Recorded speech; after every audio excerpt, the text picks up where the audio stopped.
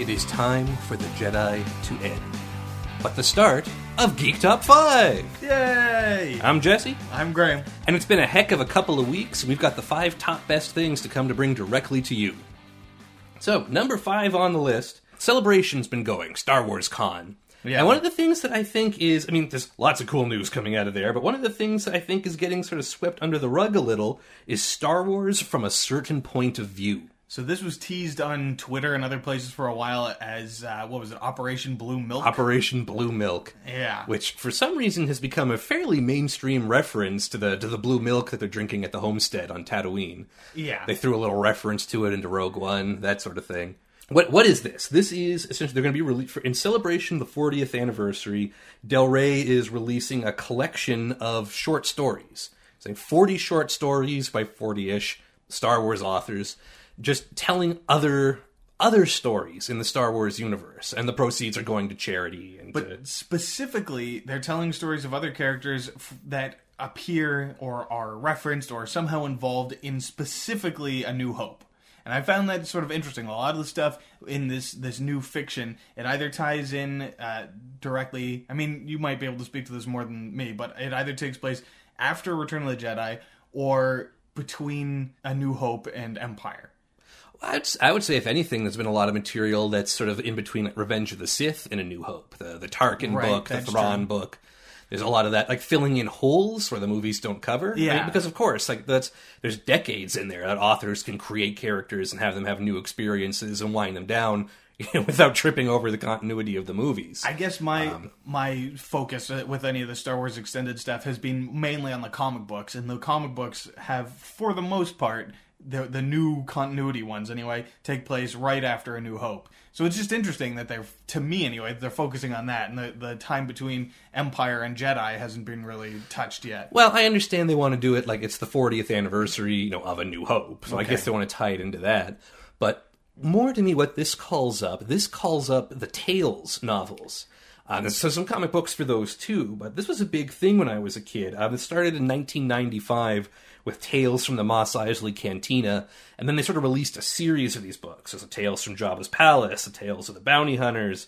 Later, there's Tales of the New Republic and Tales of the Empire. What these were collections of short stories that investigated what's happening, with the B and C list characters, or even just the random faces in the background. Like, we've talked about this before. One of the things that makes Star Wars so cool is that it's such a big place, and it's full of all these crazy aliens and people, and just, I guess aliens are people. I guess that was a little judgmental wow. of me. Come on, Jess. Jeez, I'm working to overcome this xenophobia. I promise.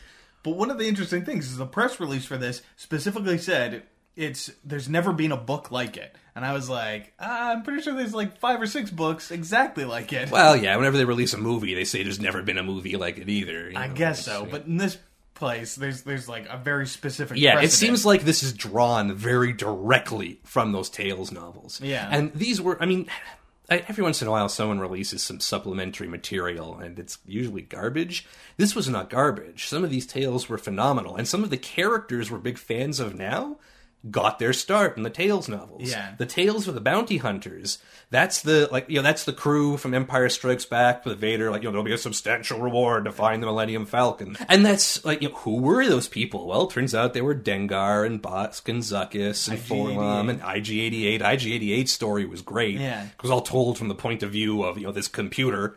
It's really creative stories that really brought more, and just there's so much to it. A lot of that got thrown out with the new canon. Some of it has been adopted back. Malakili, the Rancor Keeper from Jedi, who cries when the Rancor's killed. For some reason, they said there's a character. They brought him back into the canon for some reason. As this big guy with no shirt and a towel on his head. Yeah. I guess that's alien enough. But he loves his pet. He loves it, and he's a Beastmaster, and they go into this whole thing, he has this affinity with animals, but there was so much going on, and these stories told that, and it really fleshed out the world. It was like after you read the books, those short stories, and again, they're kind of hit and miss. It's all a bunch of different authors. They all have limited space to tell the story, but there's some that really had an impact, and when you watched the Mos Eisley Cantina scene after reading that book, you're like, I know that person's story. I know who that is. And I know why they're there. Yeah. Yeah, which was really cool.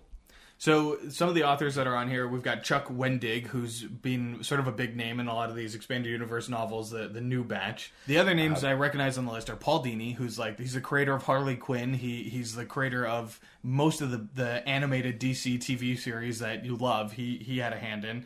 Another name on there is Ben Acker and Ben Blacker. They're a writing team, just coincidentally have the exact same name almost. They did the Thrilling Adventure Hour podcast, and they've also written for Deadpool and some other stuff.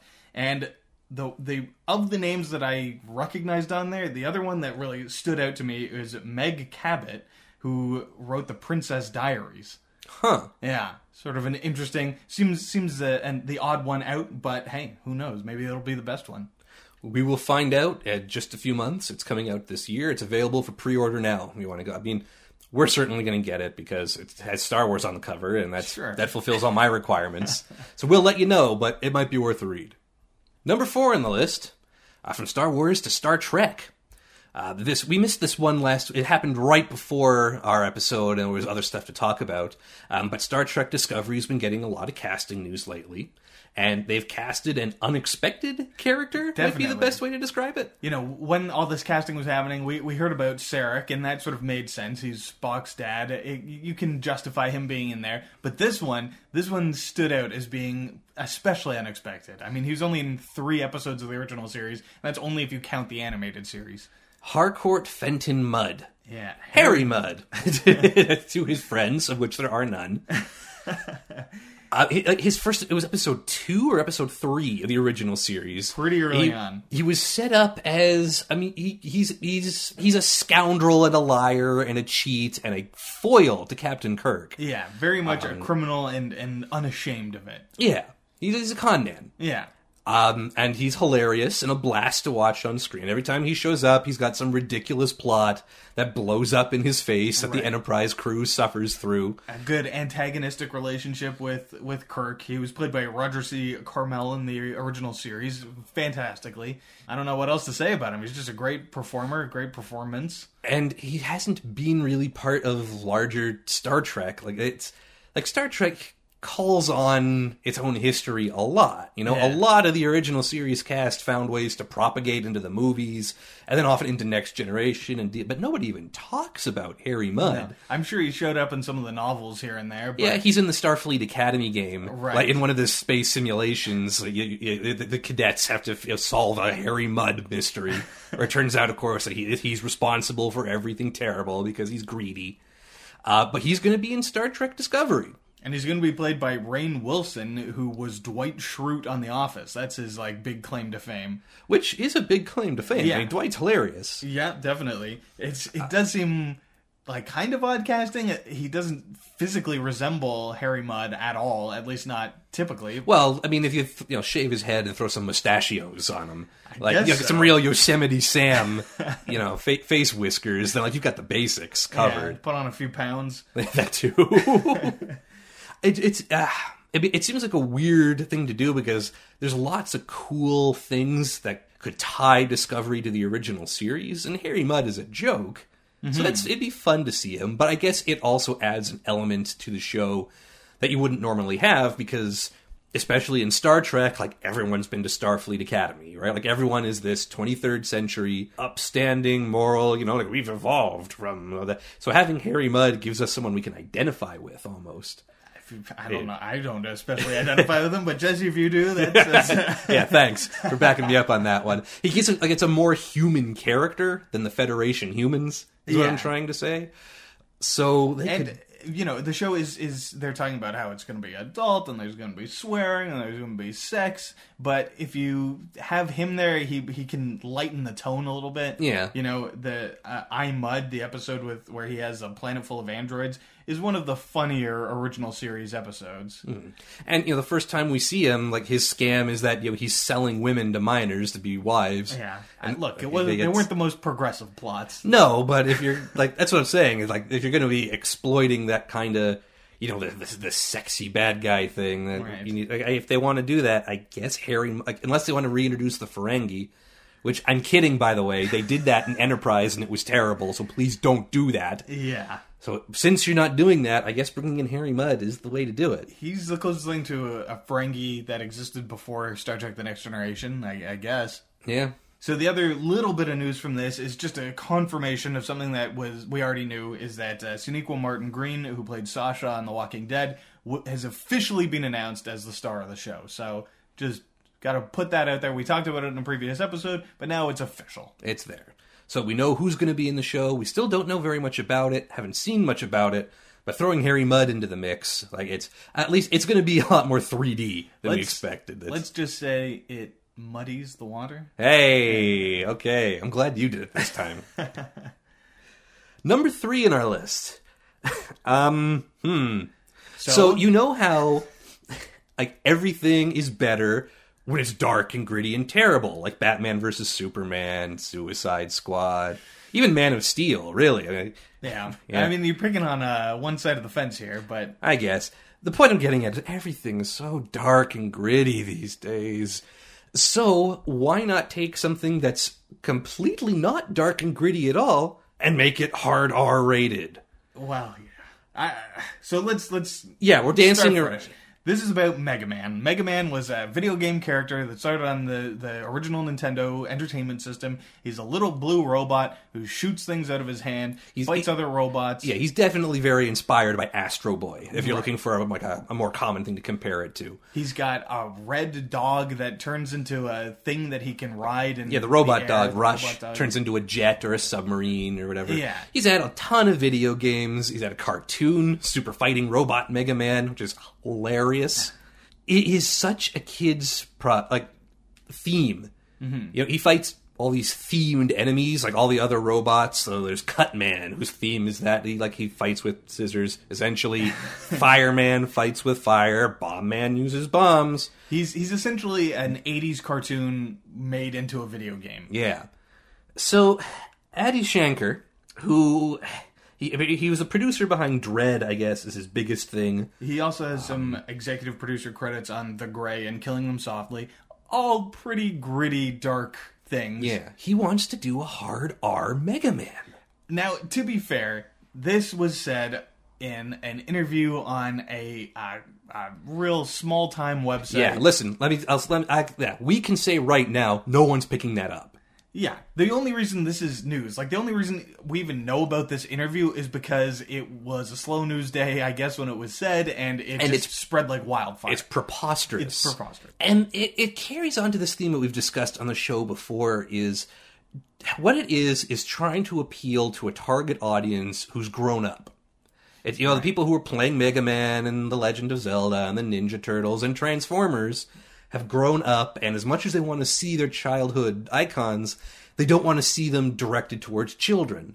So the way that whoever it is, like Hollywood or producers or the zeitgeist in general, have decided to deal with that is by making it dark and mature. Yeah. And that has not always worked.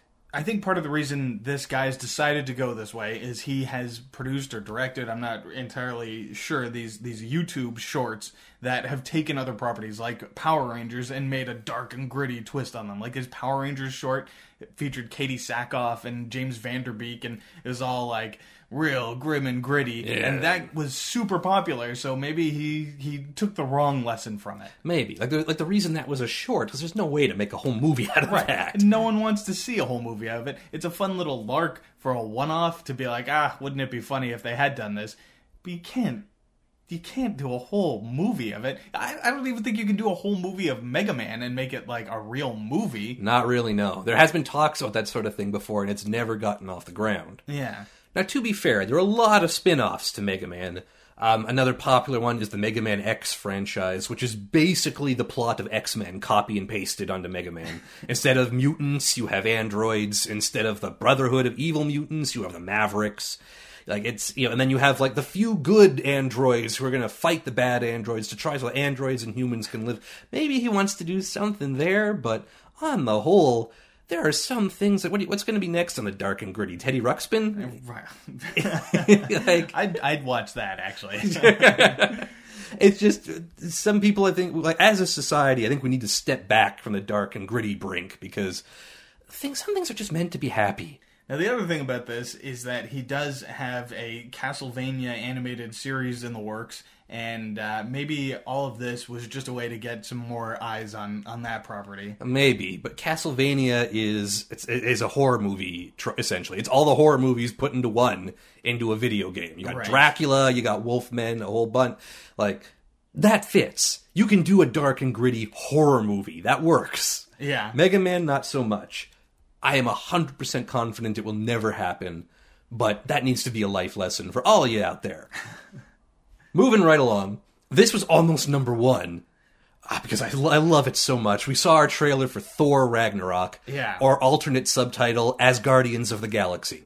I love it. So this is Thor 3, the third one, the Thor franchise. We've known it's been coming for a long time. Yeah. It's one of the more recent Marvel movies that has a director attached to it that has like more than one movie to his name. The director is Taika Waititi. He did this vampire mockumentary called What We Do in the Shadows. He also did a great little indie movie set in New Zealand. I think he's from New Zealand, called Hunt for the Wilder People. Both really good stuff. So it's cool to see someone with a really distinct, interesting style get to take a spin with the Marvel characters and not be shackled necessarily. What they're doing in this trailer is kind of unexpected, I guess, but really it really highlights the difference between the first Thor movie and where Thor is now. Like, Thor, the original movie, was presented as really this mythology tale. Yeah. Like, and Thor had the whole fish out of water thing, but he was, ye ancient god amongst the mortals with all that. And we've seen in all the other movies, the Avengers movies and Captain America movies that he's been in, where he's sort of mellowed a little. Yeah, gotten a bit more used to humanity and become a bit more of a regular guy. And now they're throwing him back into this crazy, like, partly mythological world. You see in the trailer, he sort of ends up in Guardians of the Galaxy world. Yeah. And like, he's still funny and still like he's like that. What I'm trying to say is that there's a difference between the traditional Thor and the Thor we're seeing now, and bringing all the elements of traditional Thor back at him is making for a really cool contrast. Mm-hmm. And we've got some new characters that have been introduced. We've got Cate Blanchett as Hela. Which, woo. They brought the headdress from the comics. Yeah. Which is so 80s. Well, technically 60s. 60s, yeah. Jack Kirby's design come to life. This thing that you never thought would be possible to do in real life. Yeah, she's wearing it. It's like horns meet antlers. Yeah. But it's okay. And it looks really good. In the shot where we see it, it's this very stylized shot. So it doesn't necessarily make sense for her to be wearing it the whole movie, and you don't see her in it very much. But for that one shot, it looks pretty spectacular. And we notice a lot of the Thor characters don't wear their helmets very often. Yeah. Loki's supposed to have the big horns too, but he doesn't do it very often. And, in the comics, Thor always wears a winged helmet, and we actually went back and watched the trailer for Thor 1 and saw he does have it in that, but you don't really see him wearing the helmet much. In this, he wears like this futuristic version of it when he's about to fight in the gladiator arena, and I thought that was a great touch. I think it's actually from somewhere. I know in that shot, like Hulk is wearing his Planet Hulk gladiator. That's right off the pages. The helmet might be too. It could be. But okay, the whole thing is filmed with this sort of 80s. Like, even the logo looks a lot like word art. I love the title treatments where they, like, the letters, like, spiral up behind like them. Lasers and neon and stuff. It's got, so good. They're definitely putting it into that era. And part of that, it seems to be they're making it a lot like Guardians of the Galaxy, with, like, sort of the classic rock and the weird space-age colors. Yeah. We see Jeff Goldblum playing the role of Jeff Goldblum. But no, he's the Grandmaster. Yeah. He's on the level of the Collector. Yeah, who was played by Benicio del Toro in the first Guardians of the Galaxy movie. Yeah, so like they're bringing in that space stuff. Like his whole shtick in the comics, I believe, was introduced in the Contest of Champions, and it was just an excuse to pit Marvel superheroes against each other. So to have him be there and be the one who pits Hulk and Thor together, it's perfect. Yeah. Perfect. For those of you paying attention, this is going to explain where Hulk and Thor were, since they weren't involved with Civil War. Right. I mean, besides those funny little shorts that we released about Thor and Team Thor, which were great, probably not canon, this will fill in that hole, but it also feels like this has the opportunity to start tying it all together. Like, we know Doctor Strange is going to be in this movie. We've seen that already. Yeah. Which, by the way, which means we're going to have Benedict Cumberbatch and Tom Hiddleston on the screen. Like, I don't know if we'll see them together. oh man, they'd be missing out if they didn't. But we'll get there. But so here's a way to tie the Guardians into it, because they're bringing in the Marvel space stuff. Yeah. And Thor can introduce them, bring them back to the Earth stuff.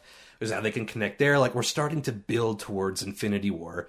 We are almost certainly going to see the last Infinity Stone in this movie. So they'll all be laid out, and we see that Thanos has already gotten the gauntlet. Like, this is the start of the end game for this phase of the MCU, and it's very exciting. One of the things that I really liked about this trailer is you get tastes and teases of a lot of stuff, but it doesn't explain anything, really. Like, it gives you enough that you say, I want to see this movie. But, you know, your complaint about the Spider-Man trailer was it tells you everything. This tells you nothing. Yeah, I have no idea what's going on. Like, we know Idris Elba's character is back in it. Heimdall. We know Loki's in it. We don't know how that happens. What happened to Odin? We see him fighting, but we don't know whose side he's fighting on. Yeah. Hela seems to destroy Asgard. We don't know what that's about. Yeah. Yeah. There's a lot to look into. One thing I want to leave you with. I've been told this is insane. But this is insane speculation time. We don't know what Thanos' endgame is in the MCU. But what we know about the character, we've talked about this on the show before, is that he's in love with death. Right. Which, like, not like in a 14-year-old, like kind of way, but like he sees death as a woman that he's in love with. Hela, in her role in the comics, is the Norse, not so much in Norse mythology, but in the comics, she's the goddess of death. Yeah, for Thor and the Asgardians. For Thor. So introducing a whole, maybe Thanos and Hela, maybe that's going to be part of something that builds towards Infinity War. And and if you have Cate Blanchett cast, maybe if she's filling that role for Thanos, that could be part of something huge. There's it's all speculation, but I'm thinking this might be where we're going. And I wanted it to be one of those things, if it turns out I was right, I want everyone to be super impressed. And it's a crazy enough theory that if it doesn't come to pass, people can just be like, oh, crazy old Jesse, and no one will ever really remember it. But if you're right... Yeah, then I look like a genius. Yeah. So that's out there. But I think that might be where we're going. I'm very excited. I'm going to say, I don't think that's likely. Fair enough. All right. Number one, moments before we started recording... We saw the first trailer for The Last Jedi. Yes, the new Star Wars movie directed by Rian Johnson, coming to theaters this Christmas. They just showed it. We finished recording our guest segment and turned on the live feed from Celebration, with 2 minutes to spare to catch the trailer. Watched it twice, and then we frame by framed it because we're so excited. Oh, man. You can't tell. You can't tell from trailers how good a movie's going to be, but from this trailer, I'm very excited. Yeah. Okay, go watch the trailer. We'll wait. Okay, welcome back.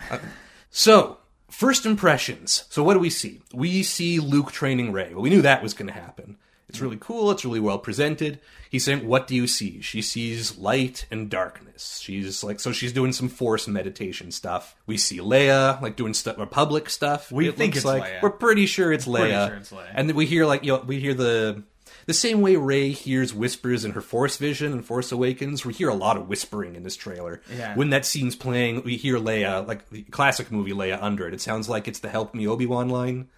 So we see Leia, and it looks like she's doing Republic stuff. We see a smashed Kylo Ren mask. Yeah. Which actually kind of makes sense, because we as far as we know, he left the mask on Starkiller Base, right?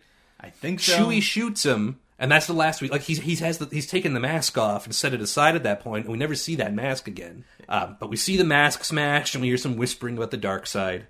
We see a shot of some books in a tree, and we hear some Yoda. And we see someone looking at it looks like a really old book with a Ye Olde Jedi logo in it. So okay, Luke's training Rey. We've got that. We see her swinging the lightsaber around in a wide shot. Very cool.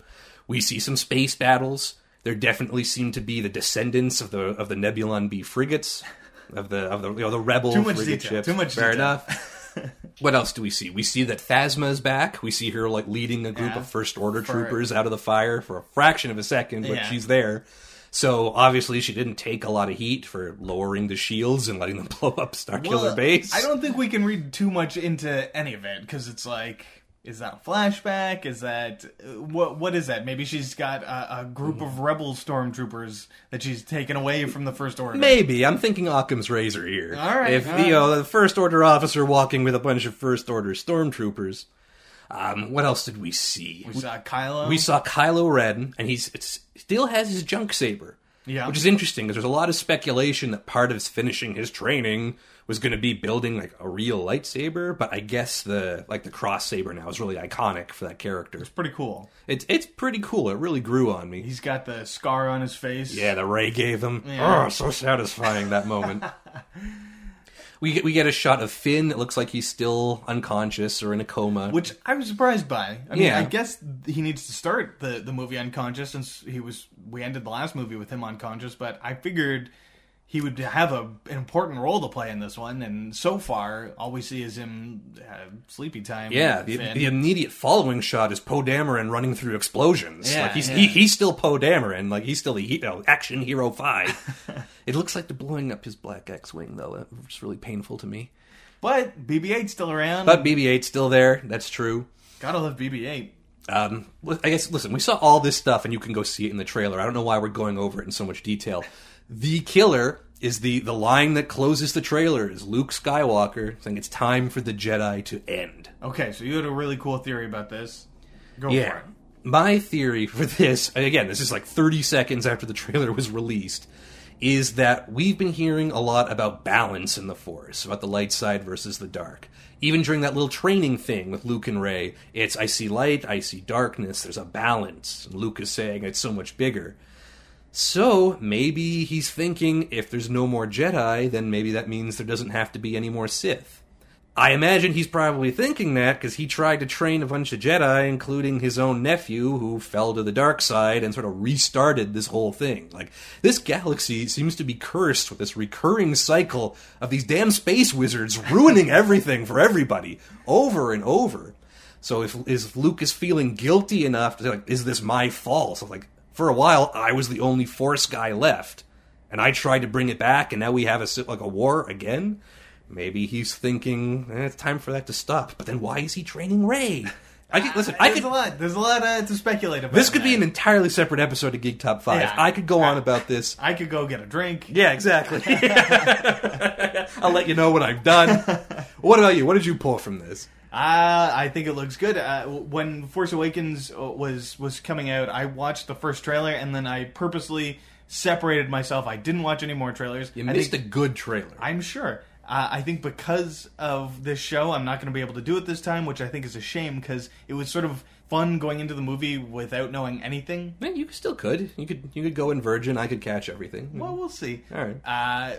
The other thing is, we learned from Rogue One that the trailers don't necessarily tell you anything. That's true. Or have any shots in them that are actually from the movie. Yeah.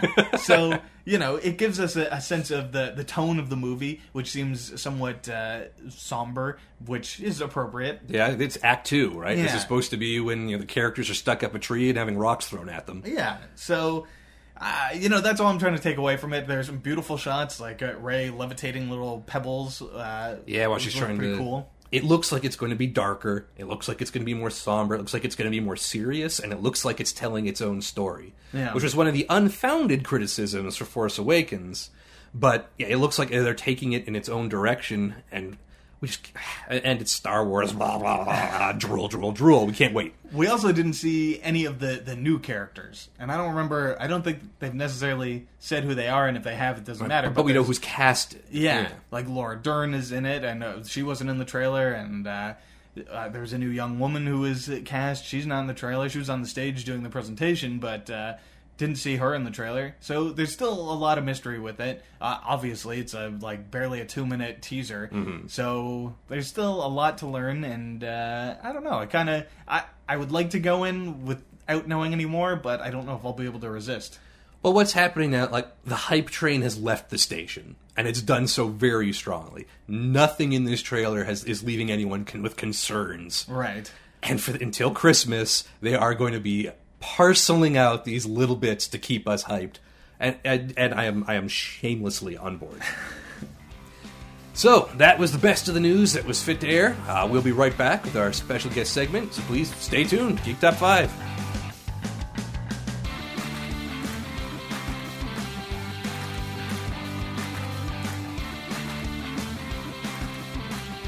And we're back for the second half of the show. We've got an excellent top 5 list from a super Geek Top 5 alumni. The sort of alumni that if you were to put it together, a Geek Top 5 list of Geek Top 5 guests, this guest would be on there because she was in our first episode, Kylie. Hello. And also a number of other things over the years. Yeah. She wasn't just like the pilot. But that is an important I one. like being in the pilot. Yeah. The cage of Geek Top 5. So, what list do you have for us this time, Kylie? Okay, so we're going to do the top 5 Joss Whedon, projects. It's pretty timely because it was just announced that he's working on a Batgirl movie. That's cool. And he's just geek royalty. He definitely is definitely is. geek royalty. So really, it's going to be more interesting to see what's not on this list than what's on it. That is true. That is very true. But from somebody who I think you've absorbed just about everything he's ever done. Yep. Yeah, I tried to as much. You know, I came in late, though. Like, a lot of his stuff I didn't watch, besides Buffy, I didn't watch as it aired. Like, Firefly came in late. Now, nobody watched Firefly Yeah, when it was that's on true. there. Even if they wanted to, it wasn't an option. Yeah. We'll cycle back to that, I assume. Yes. Anyway, sorry, I'm driving us way off course here. Let's get to the list. So what's the number 5 on there? Okay, so number 5, we have Avengers. So the we'll start slow. Starting slow, The Avengers Right. The Avengers. is one of the biggest, like most. You know, I think it made it's top 3 like most profitable movies of all I don't time. know. Those lists keep changing as Every day. movie ticket prices go up. But Yeah. so let me just be clear here: are we just talking about the first Avengers movie, or are we talking about that and the sequel? I was going based on just the first Avengers because Or Ultron? I know, but that's what a lot of people say. Poor Ultron. Oh. But so for me, this one, I mean, I think for most people, it was like the big bringing all of these superheroes together. It was, the first sort of on screen we had seen of, Iron Man, everyone together. And I think, you know what, for what it's worth, Ultron was but this one though, like, I don't know, I loved it. Some people didn't love it. I am obsessed with this movie. I mean, people can't see your facial reaction, so I'm with you. I liked Ultron as well, but I will concede the Avengers was Ultron was great. Avengers was phenomenal. Oh yeah. And as the end product of all this work of like 10 years almost of planning, of building towards it, like, what a huge payoff. Yeah. Yeah, and like I remember like literally trying to go see this movie, and it was everywhere. Like it was like multiple screens in every complex, and it was like the coolest thing to kind of be able to go and experience this. And like for such a nerd mecha director, like it's like so kind of cool that he got to take it on. Yeah, I feel like he probably doesn't like the fact that that's sort of his golden work. Well, I still think, Buffy is probably his golden work. I think Avengers is his. It's so collaborative. Like there were so many people involved in that one, and he had a big hand in it. But my understanding is he sort of came in late on it and tried to make it his own. But he saved it, didn't he? Like that's the story. Yeah, I mean, it's like he directed it and he wrote it. Like that's pretty, right. But Marvel is sort of notorious for having some heavy hands in the background that have that shape the way the universe is going. And, Joss could only really work with stuff that had already been set out in the previous movies, like Thor, Captain America, Iron Man, Hulk had all already been established, even Hawkeye to a certain extent, and Black Widow, she was in Iron Man 2, so all that groundwork was already laid out, and he just had to mold it. I guess the Hulk he had a bit more leeway with, since they had a new Hulk for this one. Yeah. I think you can kind of see, like you said, like where the groundwork was laid and where it's going, but you can kind of still, there is like the Joss isms in it, like, you know what I mean, like Coulson, like all of that stuff, like he got to really kind of play with a little bit, but you can definitely see that it is a Marvel machine. Even him, like as a person talking about it now, when he talks about doing Marvel and that stuff, you can tell that he kind of was like, yeah, it's I'm glad I got out of it. Like it's a bit of a machine, it's a bit of a, But it's so Whedon-y. Yeah. Like the way characters talk to each other and react to one another, like that sort of everybody's kind of a smart aleck, like quipping wit. It's all over that movie, and it's something that it would have been easy to mess up, like to have these larger than life heroic figures also sort of be bros. Yeah, like that could go wrong in so many different ways, but he didn't. He got it. He hit the mark. People can say it's not their favorite movie, but nobody dislikes that movie, do they? Yeah. It's so much fun, and it's not a big. It's not a movie that has a lot to say about the human condition or anything like that, but it is so fun. It just takes you right out of, the real world. It takes you right into that world, and you want to be part of it, and you never want it to end. It is pretty solid. And it's got a great Joss Whedon sort of calling card to it with the jokes that you're not expecting. You know what I mean? Like the Thor someone is like bad-mouthing Loki, and Thor says, "Who's my brother?" And then he's like, "Oh, he just killed how many people?" And then he says, "Well, he's adopted." It's just like these little jokes that they make it so much better because you're not expecting a joke in that sort of moment. But it does fit. I hear what you're saying. For the record, looked it up. It cost $220 million to make. Which is an expensive as heck movie. It made $1,519 million back, or $1.5 billion. So I'm sure they're perfectly happy letting Joss spend that kind of money again. Also, fun fact, it was Whedon's idea to have Thanos at the end. Really? That was him. Which is kind of weird, because that's the whole direction the MCU is going now. That was him. That was Joss Whedon. I didn't realize that. He is going by Buffy and Angel, he did set this trend of having a big bad for the season, and the Marvel movies are nothing if not a long season of movies. Okay, so do you want to move on to number 4 on the list? Yeah, which is Buffy the Vampire Slayer, which I put on here because when I was growing up, I remember I probably was too young to be watching it, but I was watching it, and I remember just loving it and seeing it as like the first, like, for me, I mean, one of the first female, like, badass stories. And I think that's sort of, from what I've read and what I know of the project, Joss did that. This is his first, like, he did it to get rid of the classic blonde female who goes down the alley and gets murdered in horror films. And so it's kind of a neat sort of, and this was this his, like, first real known sort of TV work? I know he worked on Roseanne as a writer. But what we think of when you think of Joss Whedon, like that's not very apparent in Roseanne. It's extremely apparent. Like when I think about, like we were just talking about in the Avengers, that quipping, like I think of that. Like before I knew who Joss Whedon was, I'd say it's like Buffy. Right. Yeah. That was sort of his playground for that kind of presentation. And like with all TV shows, there's a writer's room, but I think Joss would, he wouldn't, his name wasn't on every episode as the writer, but he would basically rewrite all the scripts to make it sound consistent. He wouldn't come up with all the ideas necessarily or write the structure, but he'd go in and redo the dialogue and whatnot to make it more, Whedon-esque. But yeah, it's an impressive feat to be the creative force behind that show for 7 years, and then to have the spin-off with Angel, which isn't on the list. I would argue that Angel falls under the Buffy umbrella. Sure. Same kind of show. A little bit different in tone, but the same idea, like you talked about. So it's episodic, but with a serialized arc. Yeah. Especially towards the later seasons, where the episodic goes away. It's really just a serialized arc. Yeah. But with the quippy characters, where everyone has sort of a dry wit, and like you can still make a joke, but deals with serious themes. And as much as Avengers talked about, like what a family is, Buffy was what? It was female empowerment. Yeah. I guess it was also kind of family. Yeah. In a way, it was about being different. Yeah, it was about fitting different. in. It was very well targeted to its teenage audience, I think. Yeah. And like now, how many years has it been since Buffy? I mean, they just did the reunion on online. They did all the pictures. That was 20 years. 20 years, I thought. Buffy was 97 to 2003. Okay. So it's not bad. So it's it's been a while. 20 years since it started. Yeah.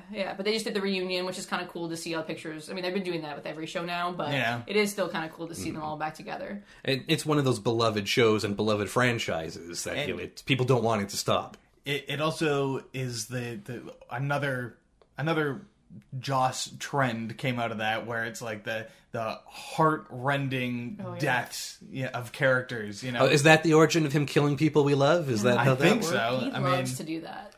There's because they killed John Goodman on Roseanne, right? Was that him? I don't think that was him. Yeah, I'll take credit for that. So if John Goodman wasn't the first person he killed, then I guess it was Tara. Is the character he kills Buffy's mom? Buffy's mom. Oh yeah, okay. That was a big one. Buffy herself died at the end of season 4 or 5 or Well, something. yeah, but that's a no. cliffhanger thing. Yeah. Bring her back. Well, okay, so let me ask this then. So, like, Avengers is kind of low on the list because it's not entirely his thing. It's very successful, but it's also a Marvel thing. Buffy is his thing. What about it doesn't propel it to the top 3? You know what? For me, Buffy, I think it's because I was so young. Maybe it's because when I started, it was something that I was like a bit younger. It wasn't for me. What Firefly was always like.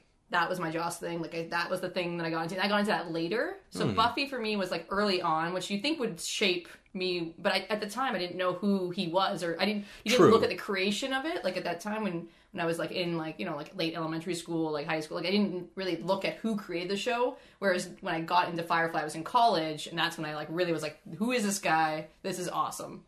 So I think another thing that might make Buffy a little lower on the list is because it went for 7 seasons, that's like, there's 20 episodes at least, so that's around 140 episodes.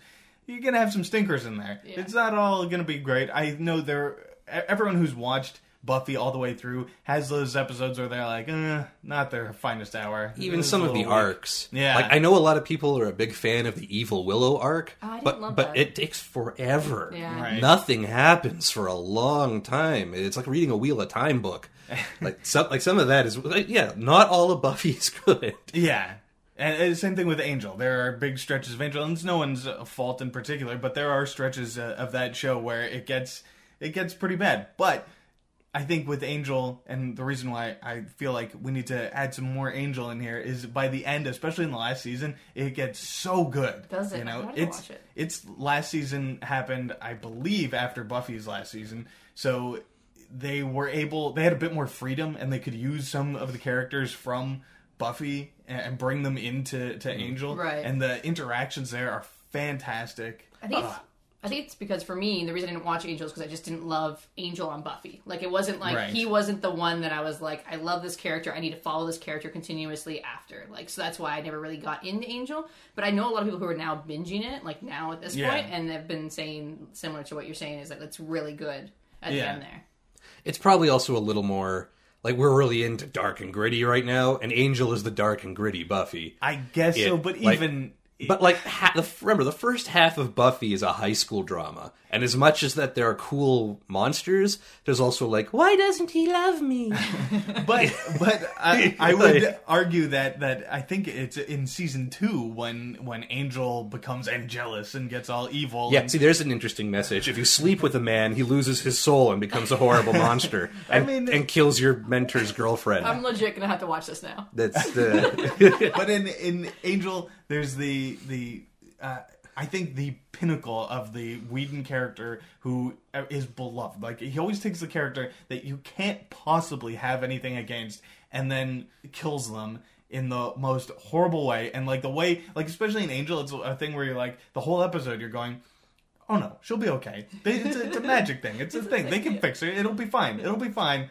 And then it isn't. And it's just, daggers. And I mean, some people hate Joss Whedon for that, but I kind of love him because it's like, you have to be good in order to Only this man has the courage to murder someone I care about. But that's do it in such a way that it tears your heart out, you know? Yeah, I still don't forgive him for Serenity, though. Well, we'll get to that.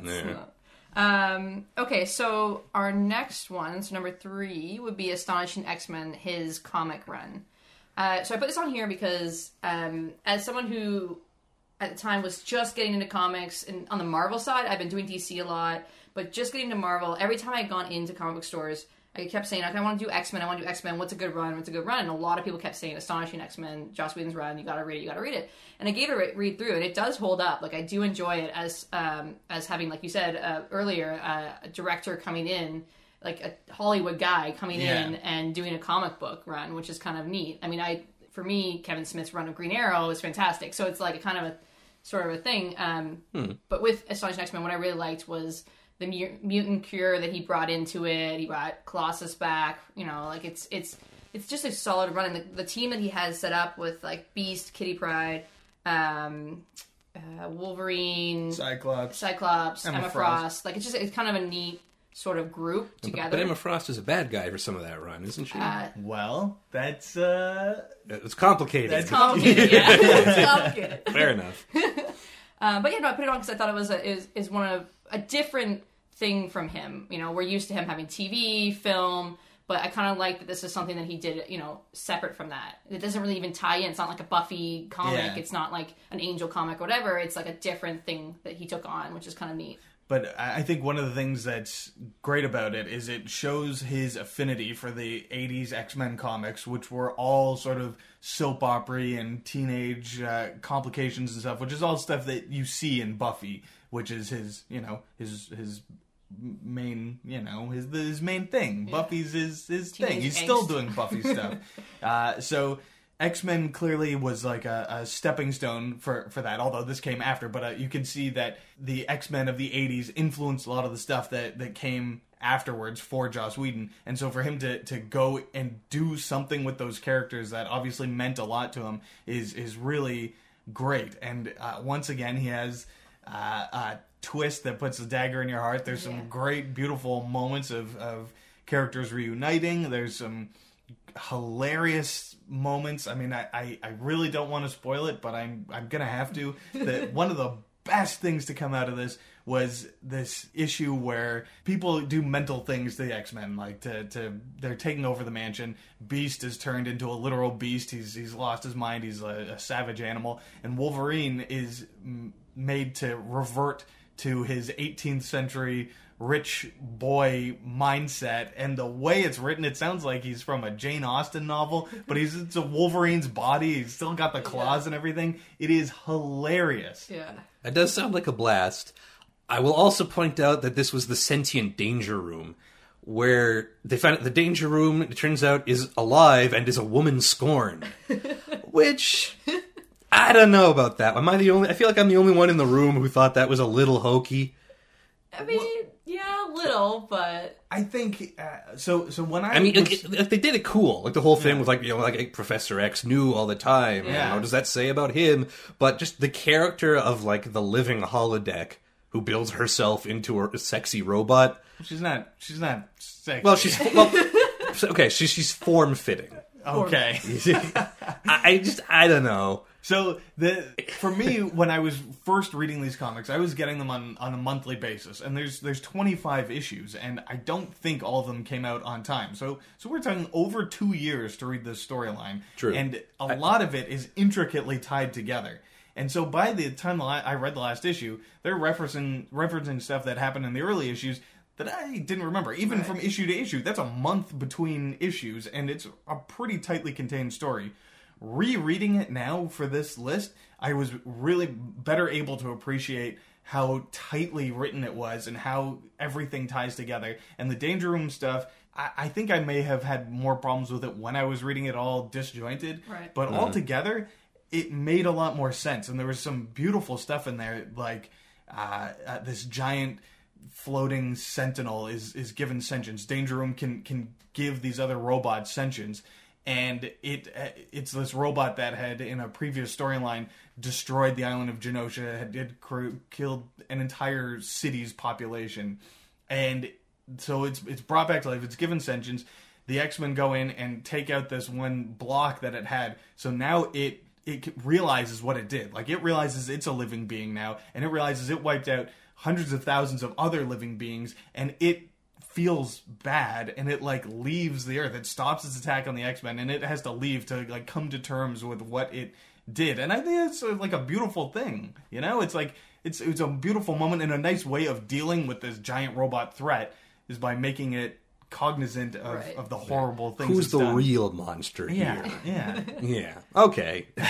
For me, I just really like what he did with Kitty Pryde. Like, I love that character, and having read the all new X-Men stuff that's out now, where she's already a teacher, she's been a teacher for a while, is kind of nice to read, like, sort of her falling into that role in a way, like, coming back to the school and teaching, and like, I really like her as a character, and so I really like what he did with her when I started reading it and stuff. Yeah. So that was kind of my draw to it, is that I like that character a lot, and and I like the Cure and Beast sort of like struggling with that, and again, it also helped to inspire The Last Stand, X-Men: The Last Stand, like, Which, Yeah. Try not to hold it against it. Yeah, like we were just talking to Ty Templeton about his thing. It inspired the Catwoman movie. Yeah. It's like, I mean, take that what you will with that. yeah. But yeah, so I put that in there because I really like the Kitty Pryde stuff. Okay. Which is what I sort of gravitated to. You obviously gravitated to a lot more different stuff, which is kind of cool that it inspires different people in different ways. For some reason, Kitty Pryde has never really resonated with me. I always thought it was because she was introduced in the 80s, and a lot of people who were reading comics at that time identified with her, and as like, this is an outsider perspective on the X-Men. But by the time I was reading them, she wasn't even in the comics that much anymore. I don't know, she just didn't have the same draw to me as someone like Wolverine did, or Nightcrawler, character. And I guess because I only started reading X-Men with the all-new X-Men, where she's a bit more center with the Guardians of the Galaxy stuff, crossovers and stuff like that, and so that's why I sort of was like, oh, I really like this character, and like got into it. But I mean, I can see why you would be like, okay, Wolverine, like these are the ones that are, I just, there's certain things that are targeted to, 12-year-old boys and things that are when you're in fifth grade and you're a boy, Wolverine is a lot more cooler than Kitty Pryde. Right. They're just going to walk through walls. Okay, Wolverine's got claws.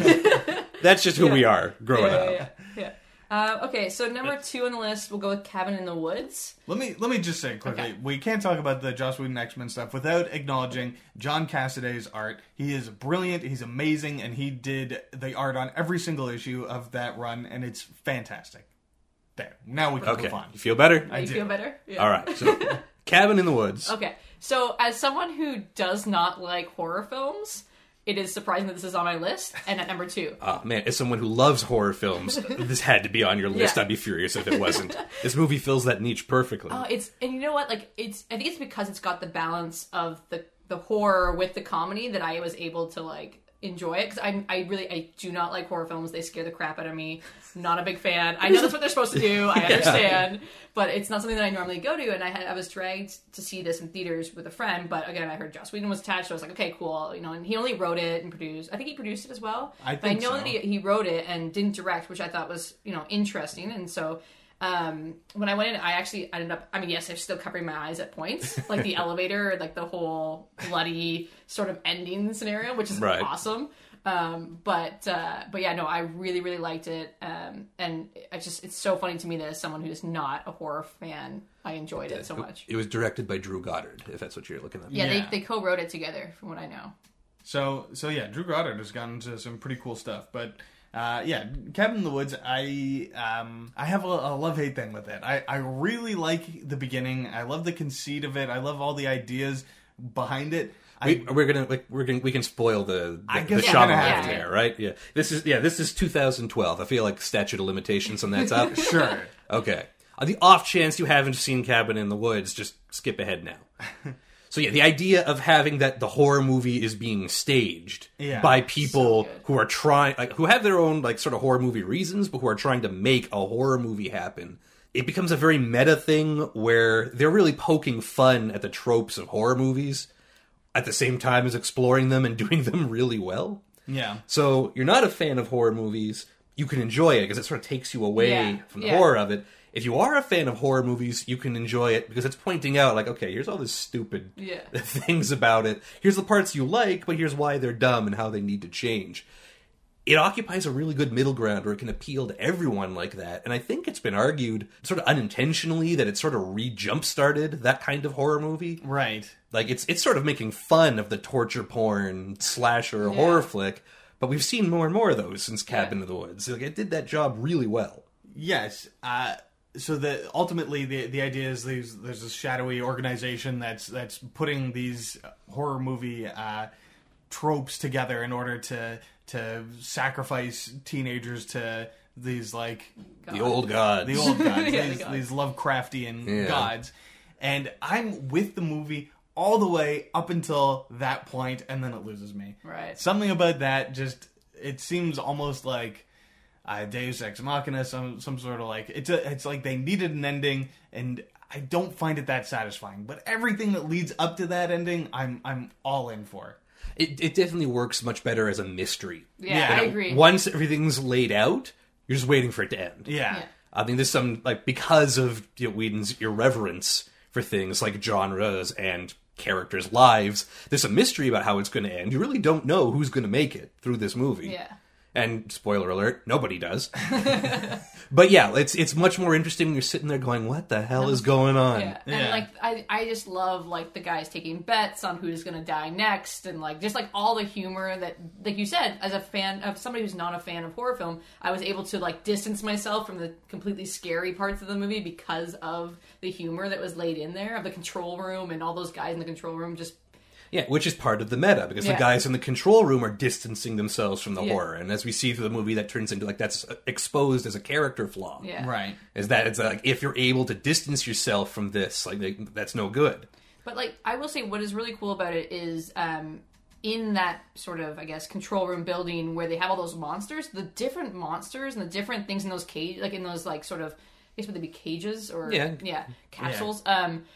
I just thought that was a really cool like production design, like some of those monsters for a movie that like doesn't really need the monsters in it. Like it's just kind of neat some of the things that they came up with there in the end, like when they all get loose and like shit goes down. Yeah, there's constantly a cool things, and like there's definitely references. There's like Pennywise. They don't use the word Pennywise, but Pennywise is in there. Yeah, and like, there's a werewolf. There's a unicorn. There's the unicorn, which is hilarious. Yeah, there are a couple of the super zombies from Left 4 Dead are in there because they were originally planning to do like a cross promotion thing. Oh, really? So I think you can see a boomer in there. Oh, that's cool. I didn't know that. I'll have to rewatch. It's mostly just that wide shot where you see all the monsters, but you can find them in there. They even have a thing with the sort of Japanese horror movie tropes with the schoolgirls and the ghost and all that. Yeah, it's good stuff. Yeah. So, anyways, I just thought that one was definitely worth mentioning on this list. That's fair. And then at number 1, no surprise, Firefly. So I came into Firefly late, like I said earlier. I came, a friend of mine in film school, and I think like second year of film school was like, you need to watch this show. Like it's so much fun, let's binge it. Like it's only one season, it's not a big deal. Let's watch it. Fell in love immediately. I mean, I like Westerns. Like, I know that's weird, but I do like Westerns. So add that with space, like it's just, and I didn't, honestly, before that, didn't know who Nathan Fillion was. Nobody did, unless you were a fan of Two Guys, a Girl, and a Pizza Place. Surprisingly, I actually was. Again, I didn't watch Firefly when it came out, so I got it later, and I still didn't really kind of make the connection of who he was. And then, like, obviously, like, there's just something about the characters that in Firefly that is just awesome. Like, Kaylee, like, they're all, like, just solid characters. Out of Gas is probably my favorite episode of television. I think it's one of the things that Firefly has going for it is, it's one of my favorite TV shows of all time, and I think part of the reason for that is because it's so limited. Yeah. I don't think there's a bad episode in that batch. That's what you think, like that's what sets it away from Buffy, is that it didn't have the time to disappoint you with anything. That's true. Yeah. It's a tough call. Like if there were 7 seasons of Firefly, I wonder which I would like more. That's a good question. Unfortunately, one movie which we will never know. Okay, but how do you feel about the reboot that they're talking about? We've talked about that on another episode. If they are to do it, I think it would have to be new characters. Yeah, I think so too. I don't think that they could do it. It's just so love those characters and those actors as those characters that there's no way they could possibly do it. And the actors have a reputation now. They're getting pretty tired of hearing about Firefly reboot. They kind of want people to let it go. Yeah. And so much time has gone by, and almost all of them have regular gigs doing other stuff. So it would be weird. It would be weird to drop them back in there 20 years later and just carry on from where we left off. I just don't think... I don't see it. I think part of what Firefly's charm is that like the universe begins and ends, as far as I'm concerned, in those 14 episodes and a movie. Which brings up another point that we need to add. Does Serenity fall under the umbrella of Firefly for this? Because it's very different from the shows. I don't know if I'm the odd one out on this, but I like to separate the two. Really? I do. I like to separate the two. I like Firefly as like... I've seen Serenity a couple times. It's great. I enjoyed it, but I like to separate it from... And I think it's just because of Wash. I like to separate it. I like to separate having someone we care about being brutally destroyed. Yeah, like a character that no one can dislike. Yeah. You can't. He's the best. It hurt my heart so much. Well, then you're gonna have a hard time with Angel. Maybe I shouldn't watch Angel. Well, I mean, besides the death, though, Serenity does a lot. I mean, what it tries to do is it tries to compress 7 seasons of television into 2 hours, and so we see like the characters. Who those characters are in Serenity is not who they are in Firefly. Yeah. They've changed a lot. I mean, we're supposed to believe they've changed a lot in the interim, and they don't get performed the same way. The tone. How have they changed? I don't see it. I mean, besides everyone being a lot more actiony, Yeah. Right. everyone's much more, dramatic? I don't know enough television words to say, but it's kind of the difference between movie Picard and television Picard. I guess Okay. so. Okay. Like movie Nathan Fillion, in a way, or movie Captain Mal rather, in a way he's closer to Captain Mal in like the first, like in the premiere episode. Is that also called Serenity, or am I crazy? The pilot of Firefly. Yeah. So yeah, the Mal in Serenity is a lot like the Mal in Serenity. But over the 14 episodes of Firefly, he changes and he learns. And then all of a sudden in Serenity, he's back to being, early on in the movie, they're like, you shouldn't have killed that guy. Yeah. Like maybe you should, just for the money, that was wrong. Like he's doubled back on his character because we need him to learn something again for the movie that he's already learned. Like it's just there's little gaps in who the characters are like that. He spent 14 episodes very slowly and comedically building up the relationship with Morena Baccarin, and then the movie Inara. Okay, with Inara, and then in the movie we're back to square one. Yeah. Yeah. And that's the thing. I just I like to separate it. I like to keep. They're separate projects. Yeah. Well, so it's harder for me to separate them because Serenity was the first thing I saw. Okay. I got free passes. Yeah, we went to this movie. I said, I have seen a television show that was just like this. It was so weird. That's really funny. And I didn't know anything about it going in, and there are people there in brown coats, and they've got Jane hats on in the audience, and I'm like, what is with these people? They bust these in? Is it are they on day passes or something? And then it left the movie, had a blast. I thought it was me, and then someone was like, it's based on a TV show, and I was like, what?